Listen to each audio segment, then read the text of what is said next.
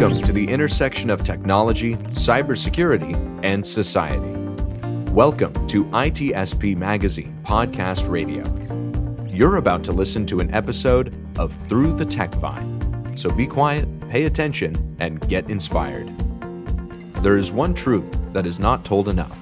Technology is not magic, but it can be magical. Technology is human. It is part of who we are, our evolution, our future. Will it be a dystopian or utopian one? Well, that is up to us and nobody else. Knowledge is power, now more than ever. Blue Lava is the first business platform for CISOs to manage their security program. Blue Lava guides security leaders to effectively measure, optimize, and communicate their security program with confidence and ease in one platform. Learn more at bluelava.net.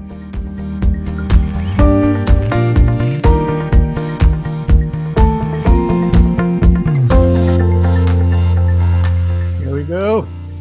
That's it. Sean, are you still in Costa Rica? I'm in Costa Rica. And who we have on today? With the sharks. Speaking of sharks.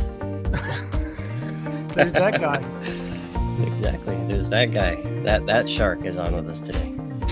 It's a big shark. I know him as DJ Zeus. He tried to trick me with a different name the other day, Marco. I did? I think so. Somebody did. Or maybe I was trying to trick you. It's that maybe shark, you're dude. tricking yourself. I'm tricking myself. It's the water down in Costa Rica. We're still going with that? No, I'm in Zihuatanejo today. Well, you can tell what you want. Doing some fishing. I'm gonna believe it. I may have a news for you about fishing and boating. This story's going to end up about Sean talking about some prison time somewhere, is he?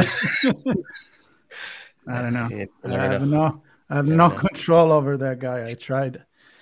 His power cannot be harnessed for good. It's like I think I reached the singularity with him. It's over. No. It's out of control. We're going Matrix, aren't we? Well, you know what is under control though? The show, at least for now. Then we'll see where it goes. We are back on track with a guest, and for the people that are watching the live recording, is that guy. Actually, I don't know, Sean. Did you invite him or you just? I forget how he got invited. I don't know if either of us made it happen or he figured it out on his own. I think I did it by mistake. You mistakenly sent the email to the wrong DJ Zeus? Yeah, the wrong DJ with that story. I don't know how I ended up. I thought I was inviting someone else, and then it was too late. So I said, okay, whatever. George is on. George, how are you? I'm doing well, gentlemen. Thank you as always. Sean, Marco, it's great to have it. Great to be with you guys. We always have fun on these shows, whatever we're talking about, whether it's music, cybersecurity. I'm going to do my standard. I am speaking as an individual, and I do not represent any employer, group, or anything that I'm affiliated with. These opinions. Not even that one named. I'm joking. Not even that one. No, not even that single one. That singularity. Well, I'm going to do the same thing. Whatever I'm saying today, I'm not responsible for it. I don't represent the opinion of my own opinion. Right, you be responsible for me. I'll be responsible for George. George can be responsible for Marco. That's perfect. Yep. Well, as you can tell, this is George. It's a complete different approach. I mean, we always have fun, but on the other conversation, we have a goal, we have a topic, we have trying to educate and make a point about, sometimes we do, most of the time, business and security. To that, yeah, well, at least that's the intention. Those never go together, business and security. Business, no, never. Well, so we're just wasting our time. Is that what you're saying, Sean? That's it? Okay. But this one here, in this particular situation, which has been going on now for quite a while, and it has been the idea about talking of technology, bringing some interesting news. And it's something we've done for many, many episodes, over 39, 40-ish. With shout out to our good friend Diana Kelly. She's on the Jimmy Kimmel show instead of this one. We miss her. You should do it the Matt Damon thing. She'll be back next time. Humble beginnings. She's getting the Matt Damon on the Jimmy Kimmel show. We love you, Diana. We miss you. Yeah, also known as Where's Waldo? So if you've seen Diana, let us know. She's not here. But I have to say, I was chatting with her on email, and she said that one of these days she's going to come back and join us as a guest. So even if she's not hosting with us anymore because she get really busy, we will be looking forward to have her back on. And so we have other stuff in the works too. So. What's that? We have other things in the works as well. Yeah. Outside of the TechVine. So. Of course. It's still a big family. We all work together anyway. All right. So anyway, this is an episode where we bring a news. This is the tradition about tech that is curious. Sometimes the good news, sometimes it's not a too good news, but something that usually has a different perspective because, technology and news in general, you can always see it from one side or another or many different aspect. That's where you sit and what context you put it in. So sometimes it's just funny. Sometimes it's just about food. Usually Sean brings news about food, like about making pizzas and stuff like that. And then we invite a guest that has the only homework to do is to bring a news. So we'll see what George has for us today. But apart from that, George, what are you up to? I mean, if people listen to ITSP Magazine, you've been on the show many times, but maybe for those that haven't listened to one of those security-related episodes, little introduction about who you are, and how, again, you ended up here, because I want to know. I don't know. You know what? That's the standard answer. We're just going with that. I don't know. Some guy named Marco emailed me at some point, and I was just like, okay, this calendar invite doesn't look like a fish, so we're going to go with that. You fell for it, though. Yeah. That was an automatic addition to the calendar. Oh, yeah, I'll go to that. Yeah, he attached this picture of the powerful and handsome good looks there. It's like, okay, this guy looks all right. Thanks, gents, again for having me. Yeah, in most of my day life currently right now, I'm working on security and resiliency type work. It's helping organizations understand their business resiliency needs, what their breach readiness posture is. So, this is more of this, there's that cybersecurity flavor to it as well, but also from an all hazards management approach. And, we help clients large and small. Some of the difficulties that clients face these days are just, I think anyone that you talk to right now, there are a lot of unknown unknowns. There's just so much going on. And, you were talking about, Marco, the food, you guys are talking about food. I think we're going to talk about who's going to be making our food in the future right now. And these dependencies that exist, it's, there used to be kind of this old rule that you had that 100-mile radius about, you eat anything from 100 miles right now. Now, where are you getting all your food? So this is, I think we're going to have a fun chat wherever it ends up going. But yeah, that's where I focus most of my time these days. It's the resiliency stuff. And yes, DJ Zeus is still alive and well. He's kind of off in a corner, and every once in a while pops up and sees what's there. And, he's that goodness on the wire. Yeah. So he's that shark that fires lightning bolts. Tell us a moment about this character. This character called DJ Zeus? Yeah. So DJ Zeus, probably, we're going back to the early 90s. Full confession for those who don't know, I grew up listening to classic rock. I was at Stones, The Who, and yes, AC/DC, since you're doing all that too. I believe I cried when I was about 4 years old that I couldn't go to see a Deep Purple concert because I was apparently too young. So, and I believe it was April 1st too. I even remember the date. Now, somewhere in the early 90s, my best friend at the time, he's got me into a new type of music, which was like dance music. And then I started to see that it had a lot of its roots in disco and Motown, you know, everything gets sampled.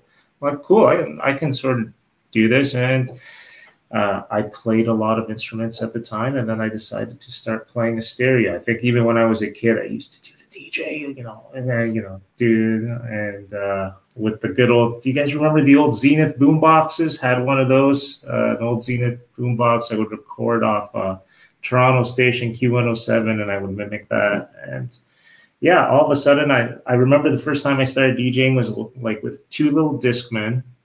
And it was the RCA to 3.5 millimeter adapter. So they're plugged in somewhere. And it's just like headphone in one, headphone in another, you know, no beat mixing or anything. I'm like, I can do this. This is sort of cool. And that's how it all began. And then all of a sudden I started doing stuff on the radio or was broadcast through the area, big clubs, love vinyl. Was a late adopter to some of the technology. Now I love some of the technology, hate other parts of it. So that is who that character is. And he was DJing a lot in the late 90s and through to the early to mid 2000s. I love that character. And that character, not you, but that character was on an episode of Audio Signals that we did with Scott Shefferman, and we were talking right about that, the role of music in society and how society affect music, and in particular dance and electronic music. So if you haven't catch that up, you should go check it out on Audio Signal. We'll probably put a link on this note. So I'm always open to talk about music, you know that. And then when you mention vinyl, I don't know if you can see in the back, but there is a Dynasty Kiss album. There it is. Right there, because I am definitely back into collecting vinyls now, and that's pretty much all I think about when I'm not working. So, and I'm a big fan of course, 80s rock and 70s. So I'm looking for that kind of stuff too. So when you said Deep Purple, I'm like, yeah. So, how old you said you were? Sorry, that you cried not to go? 4? Yeah. 4 years old, you were banging with Jan Gillen and the first song I learned how to sing, apparently, so I've been told, was "Who Are You" by The Who, and the second song was "Highway to Hell." So you could just imagine. Oh, nice. Maybe one day you'll sing it for us. Absolutely not. I can. But I will tell you, just because you have the turntable there and you are talking about technology, so obviously, like Tech 12s, you know. I don't want to use anything else. Like, this is not a shot against any of the other brands. I like the brands. I won't call them out, but you know, the Tech 12 is the Tech 12. There's a reason it's been around for like 40 plus years.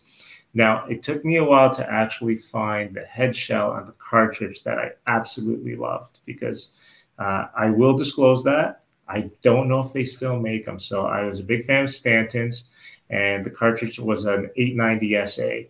And it was really hard. Like, they were expensive back then, right? And you would buy them in the sets. They had the nice little kits there. I loved them because they had a lot of weight at the front. So I wasn't a big scratch guy at all. But when you're changing a lot of records real fast, that like front weight was real important. And you could actually, it had a little screw in, where you could put like a weight on there. I think it was 1 gram or 5 grams. If you see some of the older DJs, like the real scratchologists from the 80s, they would actually drop a nickel or a dime on there because they needed that weight on there. Otherwise, the needle was skipping around. There are some other really great cartridges that I like, but there's the thing about the 890 SA, apart from the weight, it's just the gain on it was so high and so good, because depending on the club that you played at, you need to really crank the gain out of the mixer. And I did not think we were going to be talking about any of this on this episode now. But like, we're full of surprises. You know, full of surprises. Don't ever get anything for granted with us. If I could get nickels on needles, if I could get like a box of like 8 silver 890 SAs and just like keep them as mementos, it's just. Yeah, they were great. And then, you know, getting the needle, I wore out a few of those needles. Nice. Where do you find those? Online? I haven't looked for them because I haven't been playing vinyl for such a long time. It's been first of all, the audio quality of MP3s and waves is much better than it used to be. Like you can get like the full dynamic range right now. I'm sure you guys even remember like the first early CDs, like they were kind of tinny. They were missing a few things. That's actually one of the reasons why I preferred vinyl early on, was because you had in the club, you felt that they had that more dynamic range. It was like you got the nice highs, but you really felt like those lows around the 75 hertz that just gave you a punch. And you couldn't really get that on some of the CDs. But now you get the sound quality there, or the pretty darn good sound quality. And truthfully, if you leverage the technology that's there, like I'm a big Ableton fan, that's probably where I spend most of my time on right now, and you can plug in some VSTs. You can do a lot of stuff that you just really can't do if you're using vinyl, or even if you're using a something like a Serato-based system. What is it called? Time delineated or something. It's a time-coded thing. Even with CDs, it's just, you can do a lot, but man, some of the technology is pretty wild. You almost feel like you're playing a video game right now, as opposed to just... I gotta say, and then we can move. Although we're already talking technology, but I have to say that I don't expect the super high fidelity from the vinyl, but what I'm really enjoying is it's kind of like a warmer sound. I know I'm not catching everything. I mean, if you listen to with a good headset like a Sennheiser or something, and you're going on the looseness of a digital, you get everything. I mean, honestly, but that, I don't know, even that little scratch with the dust on the vinyl, it brings me back a few years. Let's put it this way. So I really enjoy that. We should have an entire weekly meeting and talk about music. I would love to do that. So something to consider. Something to think about. Hey, I'm going to give you guys an idea for one of your chats. Listen to some of the older Motown and disco productions. One thing I love about those is, and it's because you're getting that warmth from that analog sound, like even that little bit of distortion. Like one song that I've been listening to a lot recently is Gloria Gaynor, Never Say Goodbye. Like you can almost hear that like little bit of distortion that's coming through, but it just gives it such a warmth and such a nice pop that I think a clean sound kind of may ruin the song. Right? Do that. Sometimes it's just too clean. When you go to the concert, you certainly don't get the clean sound. And if you like that feeling of the concert music, I think you're closer to a vinyl than digital. Well, you're closer to like an AM radio sound. Yeah. Like you sort of. Is it that the processing kind of cuts things and boxes things, and that's probably either intentionally or accidentally, or you're probably gating some of it. That's for sure. You're probably using your crossovers and cutting it, because like, again, those super low lows, you need a lot of power to do that. So like, after a certain range, it just doesn't make any sense to use it. Like if you're going and like single digits, you're probably never going to use that. You're only going to feel that. You're not going to hear that. So it takes a lot of energy, and also those really, really high highs, like they can be piercing and they don't travel as far either. So if you're cutting more into that mid range, you can get that distance to travel, but it's easier to mix. Let's be honest. It's if you just got like a mid range, and there was what was a rule that I learned? It was it's like the inversion. It's like if you wanted more bass, again, and this is to conserve the power, you don't add more bass, because then you're going to push up the gain, you're going to get the distortion. You actually cut your highs instead. You're giving yourself that headroom in case you need it later. And then again, it's like, do you want that compressed sound? Like, I like compressors. Some people can't. They hate compressors, right? And I'm going to say it depends on the music. I like that, like giving it that pump right into your face sound. You can give an equalizer to 10 different people, and they're probably all going to set it different. They're going to do a V shape, or they're going to do like, a different turn. Well, okay, let's not make this all about musical, though. I'm very tempted. So, Sean, All right. Me too. let's I'm kick thinking in about some other kind of the audio technology. device the interface that I have that has the 24-bit float, so you'd actually don't lose all the crap that you would on a normal interface. Now, granted, you have to mess with it to Yeah. keep what you want and get rid of what you don't want, but at least it's there. Hey, you know what? If you don't mess with it, you're not going to find the cool stuff. Some of the coolest sounds have been found by mistake and experimentation. Yep. That's true. Love it. And that experimentation, that's a good word. And I think a lot of things are purpose built, but some of them happen by accident. And I'm curious what the news you brought. Is this something that's exploratory in nature, or is it somebody on a mission to do something specific, or what's going on? So this was more of a headline read as opposed to a deep dive read into it. And, the headline was enough to kind of worry me. It was artificial intelligence and how we would be using it for growing our food. I think that's something that's been in the news a lot lately about food supply chains. And it almost feels to me, I'm very worried about it, being transparent here about it. It's, are we ready to make that sort of a leap to trust a technology that I don't think can be fully trusted yet? I think there's a lot about AI we don't know about yet. Do you really want to use that to mess with food supplies? Because you mess with food supplies, you're messing with something pretty darn fundamental. So are you referring, just to clarify, to the food supply, meaning after it's harvested, or actually the way we cultivate it? I think through the entire life cycle. So like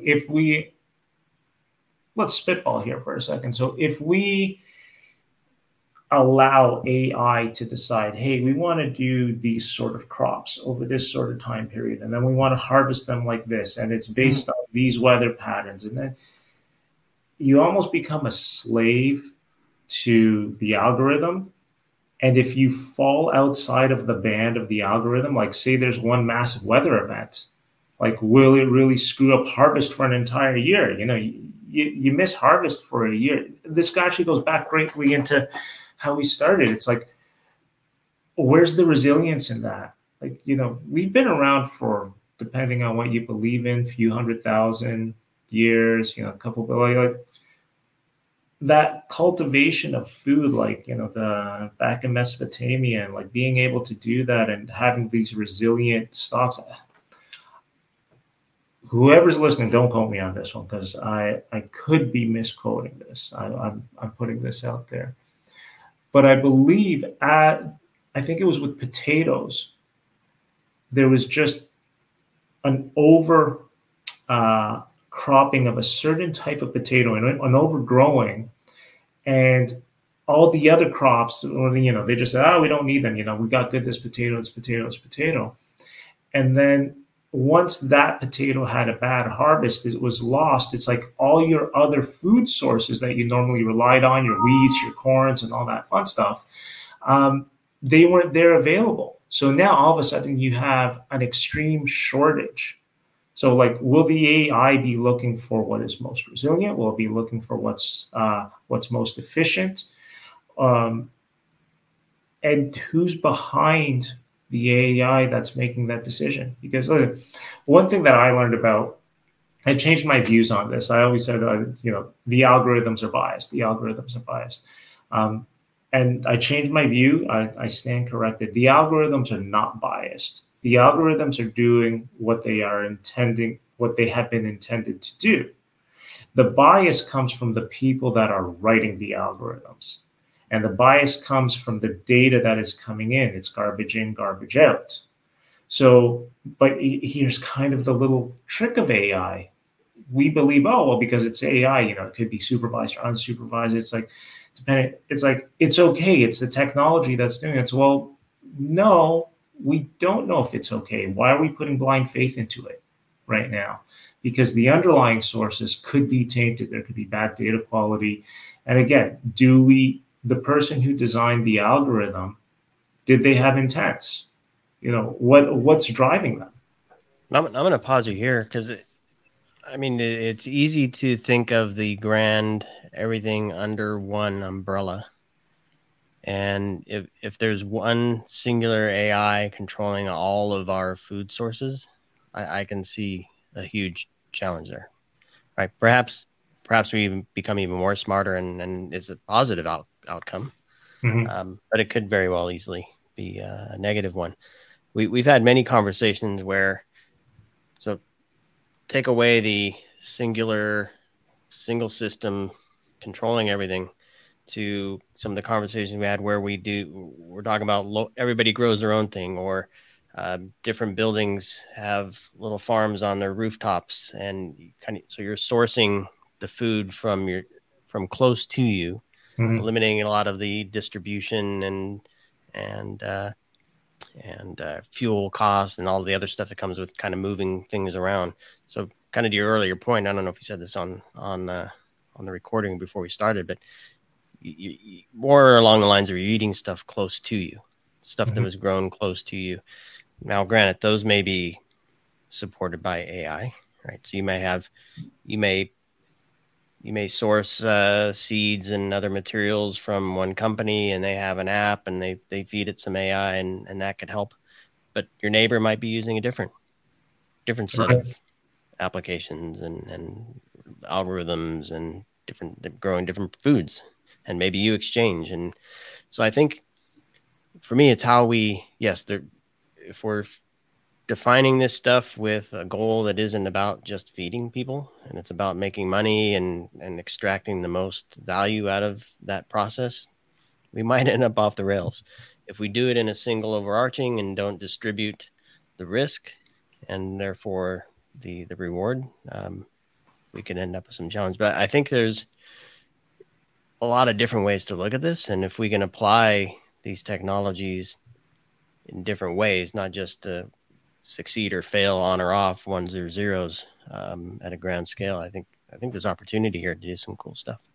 Well, John, I think there's one word that you nailed in there that I loved. It's distributed, right? And I'm gonna say that's very close to decentralization, right there, because you don't develop that reliance on that single source. You don't have that single point of failure anymore. You don't have that single vulnerability.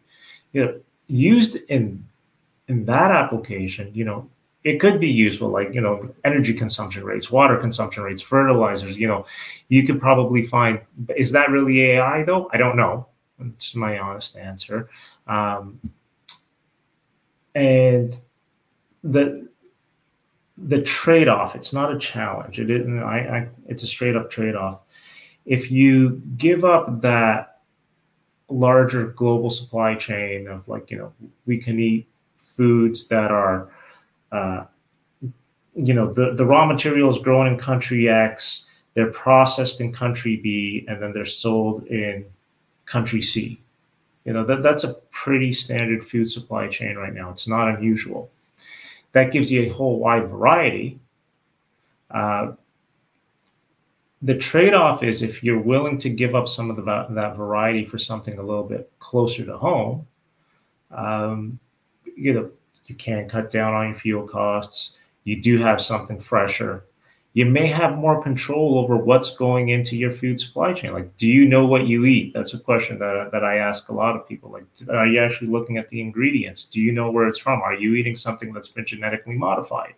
Are you eating something that's one of the things that I love when family going back to Greece? It's like, you can just walk.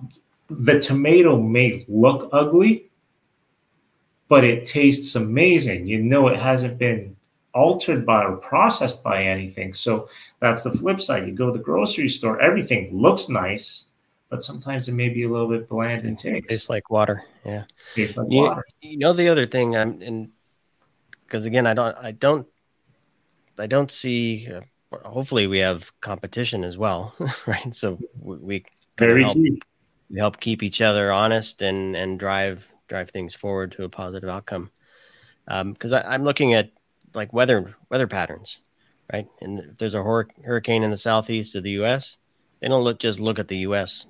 model, right? They look at the European model, and I don't know, there's probably a third one if I'm not mistaken. But the point is that 3 sets of data. I presume there's AI in there somewhere looking at these models, figuring out where did it originate, what's the path, what's the speed, the how wide is it going to be, what trajectory, all that stuff is defined or determined by algorithms at some level, and it's multiple models being pulled together, and we're making decisions based on multiple data sets, multiple outcomes of that data set. And I think again, if we're not relying on a single point of failure, but looking at the data from multiple sources through multiple lenses and multiple rules, I think you're spreading risk. You know what? If you can spread your risk and you can, you get yourself some backup and all that, it's just, don't be a slave to any one thing, any one technology, any one data set, or any one single source of truth. So let's put it from a philosophical perspective. And back to the food. I love that it's food. No, I can stay with the food because he's hungry. No, because at a certain point there has been a period of time that we just fuck it up, like a lot of things, and now we're paddling back. We always think like, oh, food, how good it used to be when it was all natural and organic, and then we industrialize it, change stuff, GMO. I mean, I can go forever. And now we're realizing, oops, can we go back? Maybe. So I'm just saying, when we talk about artificial intelligence, too many times I feel like we just put it in, it's want to become a general artificial intelligence, it's going to control everything. If we ask them to do paperclip, we're all going to die because it's just going to maximize the paperclip. That's, the example that we hear most of the time when it's very focused on the result. So what are we asking to artificial intelligence? Like in the context of food, if artificial intelligence, as Sean was saying, is helping me to analyze the data, get a better result, weather pattern, ground, chemical, and all of that, and maybe the goal is to make better food and go back to do that, then let's do it.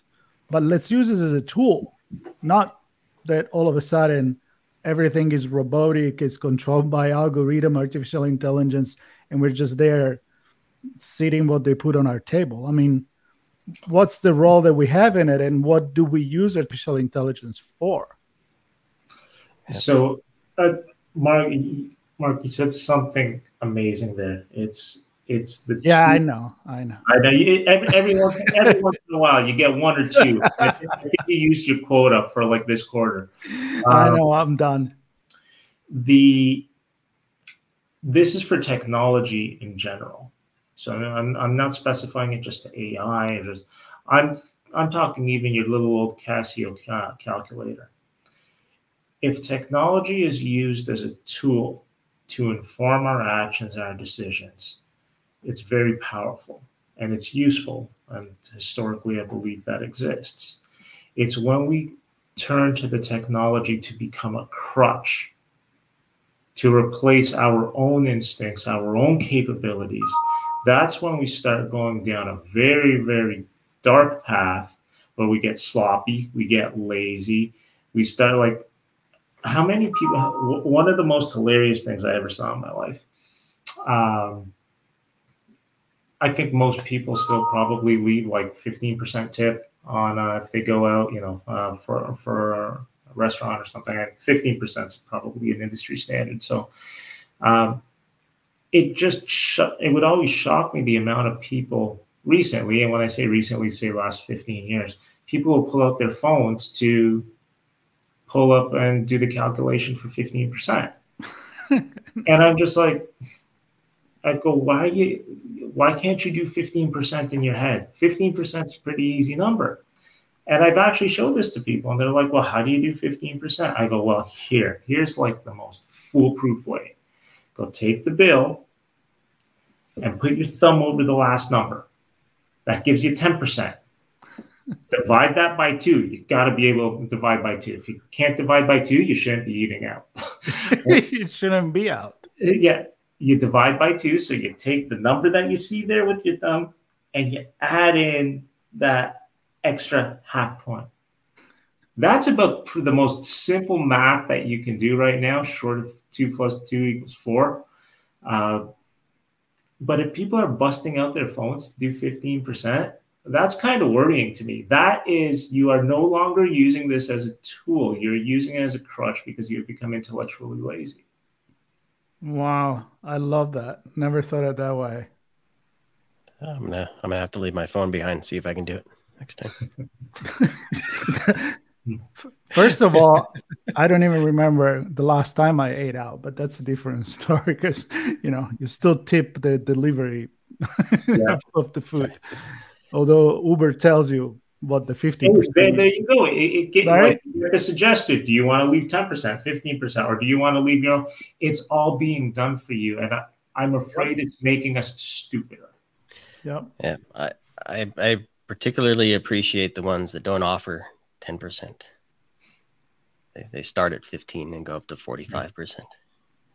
Yeah.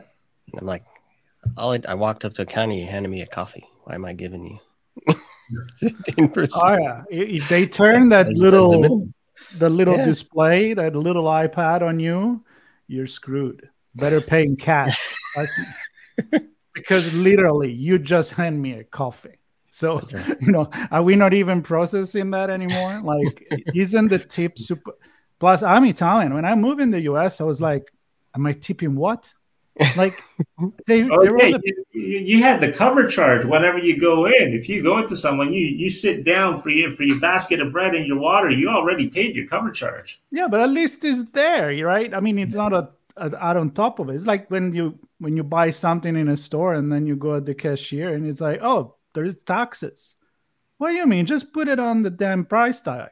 I mean, I had to get used to it, and now it still sounds a little weird because the tip for me is like, oh, you did an excellent job. You went way above and beyond. And by the way, you got paid already your salary. So what my tip is like really an extra to appreciate that you went the extra mile. Mm-hmm. But at this point, it's not even about doing a good job. It's just like, it's part of the price. But anyway, and now it's part of not using your brain, not even to judge what is being given to you. So a robot could have done it. Am I going to tip a robot? Let's talk about that because we're in the process of lining up an agritech conversation with robot. Yeah, I did set that up this morning. More people, robotic farming, and I mean, it's going to cost money. It's going to cost money to build that robot or robots and have it do whatever it's going to do. I don't even know yet. We're going to find out. That's got to be value. See, that's what I'm going to ask you. Where's the value? Yeah, that's probably the first question. What's the goal? This robot. Why are we here? Yeah. But so there's an expense there.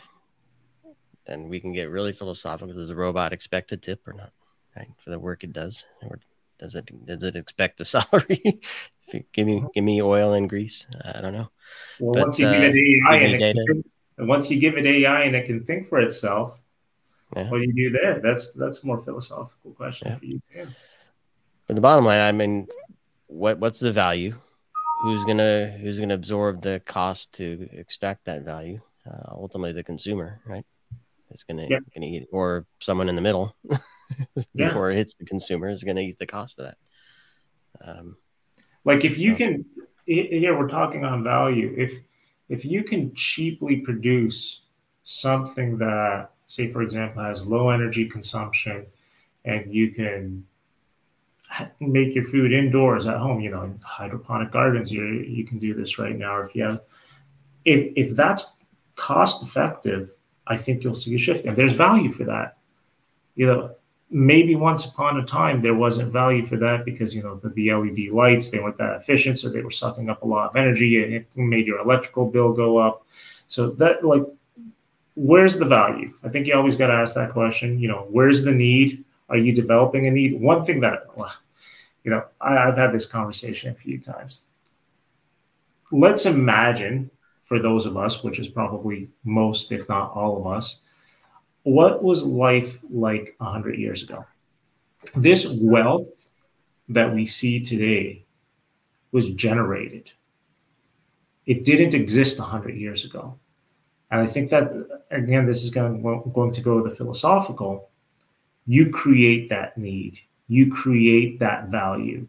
It's not a piece of pie that you keep on cutting up, because that pie eventually withers away and people start fighting over it and it's gone. So you need to grow the pie. And if you can find a way to grow the pie, and you know what, over the last 100 or so years, 200 or so years, we've been able to grow that pie a lot. I think that's the course that we need to maintain. I like to use the pie analogy. I'm just saying. Because you're thinking of pizza pies? Pizza pies, blueberry You know, pie, blackberry pie. when you go back to that, I mean, the pie example, I used it one time. I don't remember. I was writing something, but it was like looking back at, grandparents, living in the countryside, and your slice of the world. And Sean, I'm referring to a pie again, so you can start salivating. So you live in this slice, and you don't know that you're just a little slice, part of a big cake that sits on a big table, that sits in a kitchen, that sits in a house, that sits in a country, on this planet, in the Milky Way, and I can keep going. But you're happy in that little world because that's your world. So in a way, it's minimalist, it's simplistic, it's going back, and that, it really made me think about this when you said we're creating all this need, all this globalization, all this. Was it really necessary? Is it part of our growth as human? Do we need to do this? I mean, I'd like to invite a couple of philosophers friends here to discuss this thing and how much technology is affecting this. I mean, think about that too. So let's bring technology back in. Mm-hmm.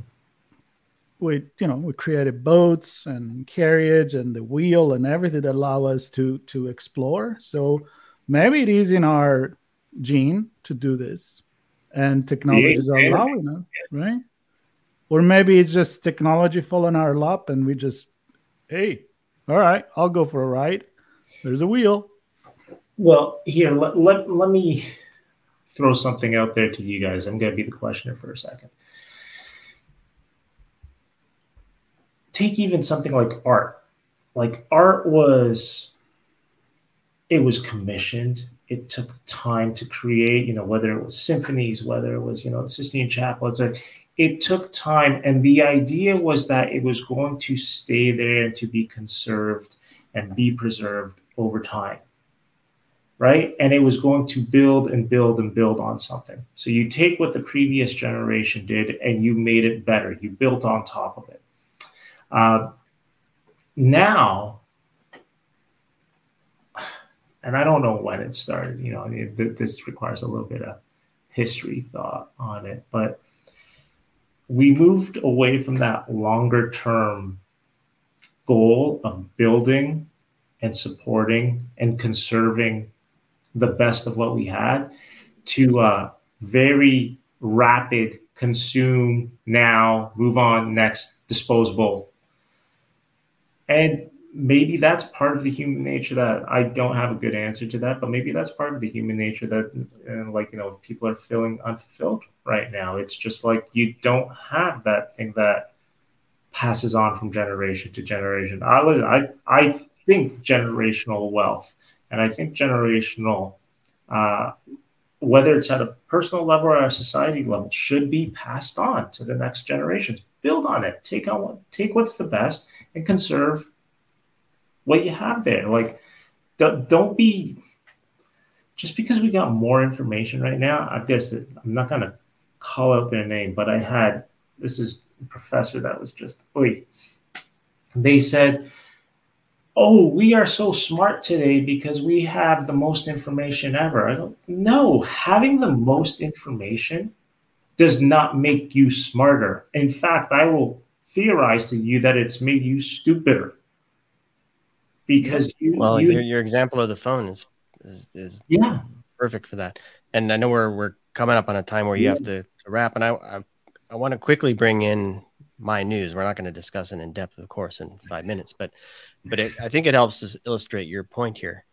At least if I can apply it this way, where I think we've created a world of technology that the next generations can consume and utilize.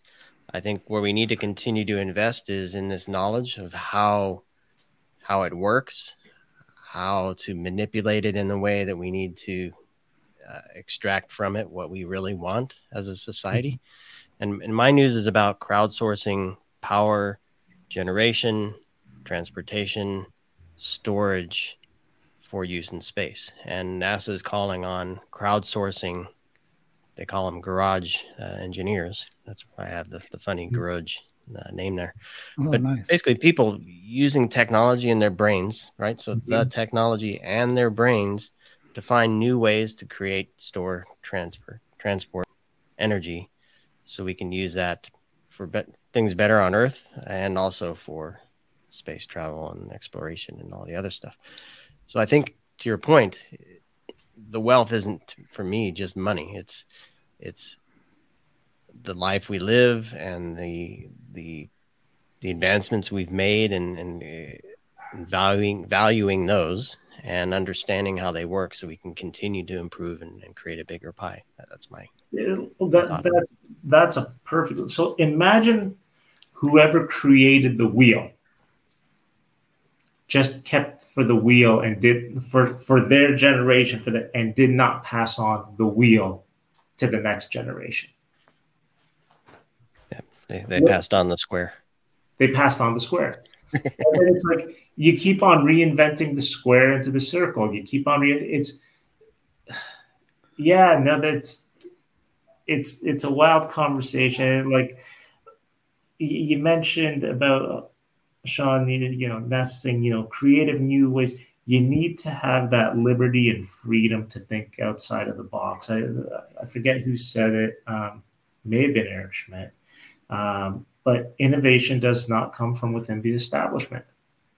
Now, caveat to that doesn't mean throw out everything else that's working. Make that better. Seek incremental improvements, because those incremental improvements, okay, I'm going to close with this story. And I have to anonymize it a little bit. Particular industry that was in engineering, and it had to do with heat. Gotta anonymize it like that. And the person who was running this said, "Hey, George, our industry there are not many like quantum leaps in terms of innovations. They've been incremental. Every once in a while, maybe like every decade or every 2 decades, some new technology really comes out that like really changes the industry. But otherwise, during that time, it's finding the efficiencies. And this is actually how you become better. It's taking your existing processes and saying, hey, how do I make this better?" They found, this group, that they were losing a lot of time as they were transporting this big piece of metal from one part of the plant to the other part of the plant. It needed to go over a conveyor belt. And it required a lot of energy to move it. And no one in the industry really had another way to do about this. It's like you needed to move it. It's a physical thing. Mr. Scotty did not exist yet. And it would go across a conveyor belt. Somebody had the idea of, it's like, okay, it requires a lot of energy to move because it's heavy. And we can't change the weight of it. But is there a way to make it easier to move across the path? And they came up with the idea of, hey, instead of putting all these motors to make it go faster that's consuming, what if we just push the metal up a little bit from the conveyor belt using compressed air? So you're basically blasting air free. So you compress the air and it pushes it up. Well, you know what? They did that, and it effectively made it the load lighter on the conveyor belt. So just that pushing it up a little bit, and we're talking millimeters right here, they were able to slide it across the conveyor belt so much faster than everybody else. You're like, how is this company doing it so much better? It's because they found that little small innovation. You need that freedom. You need that liberty to think outside of the box to do that. So that's my soapbox. Great example. I was hoping you'd bring some experiences of I'm sure you see a ton of cool things. Yeah. No, they're all trying to figure out, well, how do we see this cool thing come to fruition with the least friction possible, with the least risk possible, and all the other stuff you have to think about in your daily professional life. But I'm glad you brought that story, because that's a perfect example of creating that little tweak to overcome a problem that would prevent something from succeeding or being scalable, right? Yeah, it's that little tiny thing that normally it was outside of conventional thinking that completely changed the ability of this organization on how fast they were, and that gave them the competitive advantage then.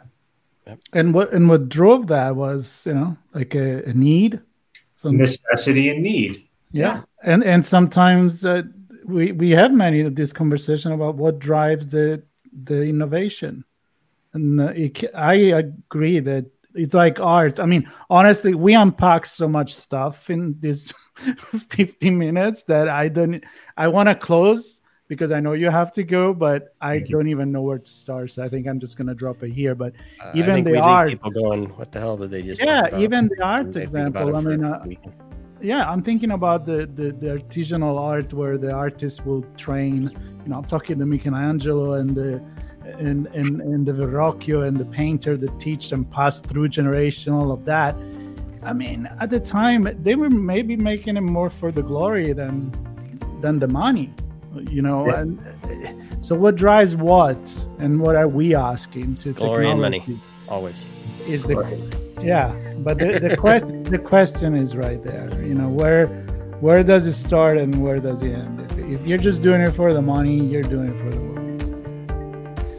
That's the end. I'm gonna stick with that. All right. Well, let's leave it there. I'm gonna thank DJ Zeus, otherwise known as George sometimes. Great conversation, my friend. Great to have you on the show. Thanks everybody for listening to Through the TechVine here on ITSP Magazine. Same time, same day, same channel next week. Peace out. There you go. Be well. Rocking it. Bye-bye.